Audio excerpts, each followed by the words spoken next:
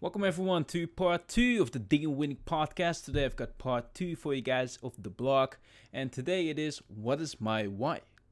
So after recognizing what has been causing issues, the question should always be, how can I improve upon it to make it less likely from happening again? I feel like the past months there have been moments I did have it though, but there has been a lack of the why. All I was doing was just putting in the work. Why? I didn't have an answer anymore. I know why I'm doing what I'm doing, but at those times I didn't. Just everything, basically just me, sucked. I was working for the sake of working, because what else can I do? I think if you ever want to succeed at something, you must know what you are doing it for. What are your goals? I lost that for some reason, probably due to my troubled view. Another key point, if you are looking for misery, you will find misery. If you are looking for ways to fail, you will find it. But looking for positives doesn't take any more energy. So what people then very often do, including me, is once they become aware of the necessity of having goals, is that they start setting really big goals. For example, I set myself the goal to go to the gym every day. Was a good idea? Did it for a week. There was not really a definite desired goal. There were no micro achievements. You lose motivation. You are doomed to fail.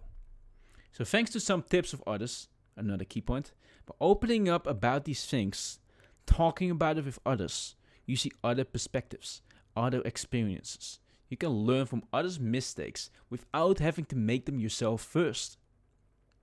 I got to learn that it is important to start with small steps, small goals, small achievements. It's kind of just like making your bed, brushing your teeth. Those micro achievements, they give you some momentum.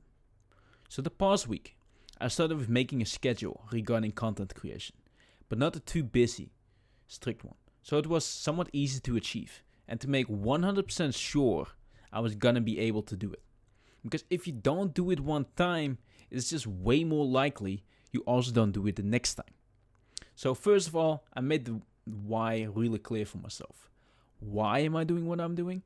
I have a definite desire to succeed as a streamer, to actually become a meaningful presence. Not just for the fame or the money, none of that. But because then I'm capable of actually start doing really cool projects to bring even more value to the customer. So we all can have a great time and get ours. I would love to collaborate with people, start projects. Right now, that feels kind of out of my reach. Just not meaningful enough, not lucrative enough. I don't have much more to offer than a shit ton of motivation and some brains. I don't have an audience of thousands or millions of people. But I do have ideas. But who cares? No one, until you are interesting enough. I don't blame anyone. I get it. It's something that I would do differently than others. Maybe because I'm now in this position? I'm not sure. I would pick people that I trust, that have the fire. Almost always, guys, over the people that have the qualifications. Don't get me wrong. I'm not complaining about it. Because complaining won't get you anywhere until you do something about it. And that's exactly what I'm about to do. This train hasn't even left the station yet. Small goal by small goal, the train will catch more and more speed.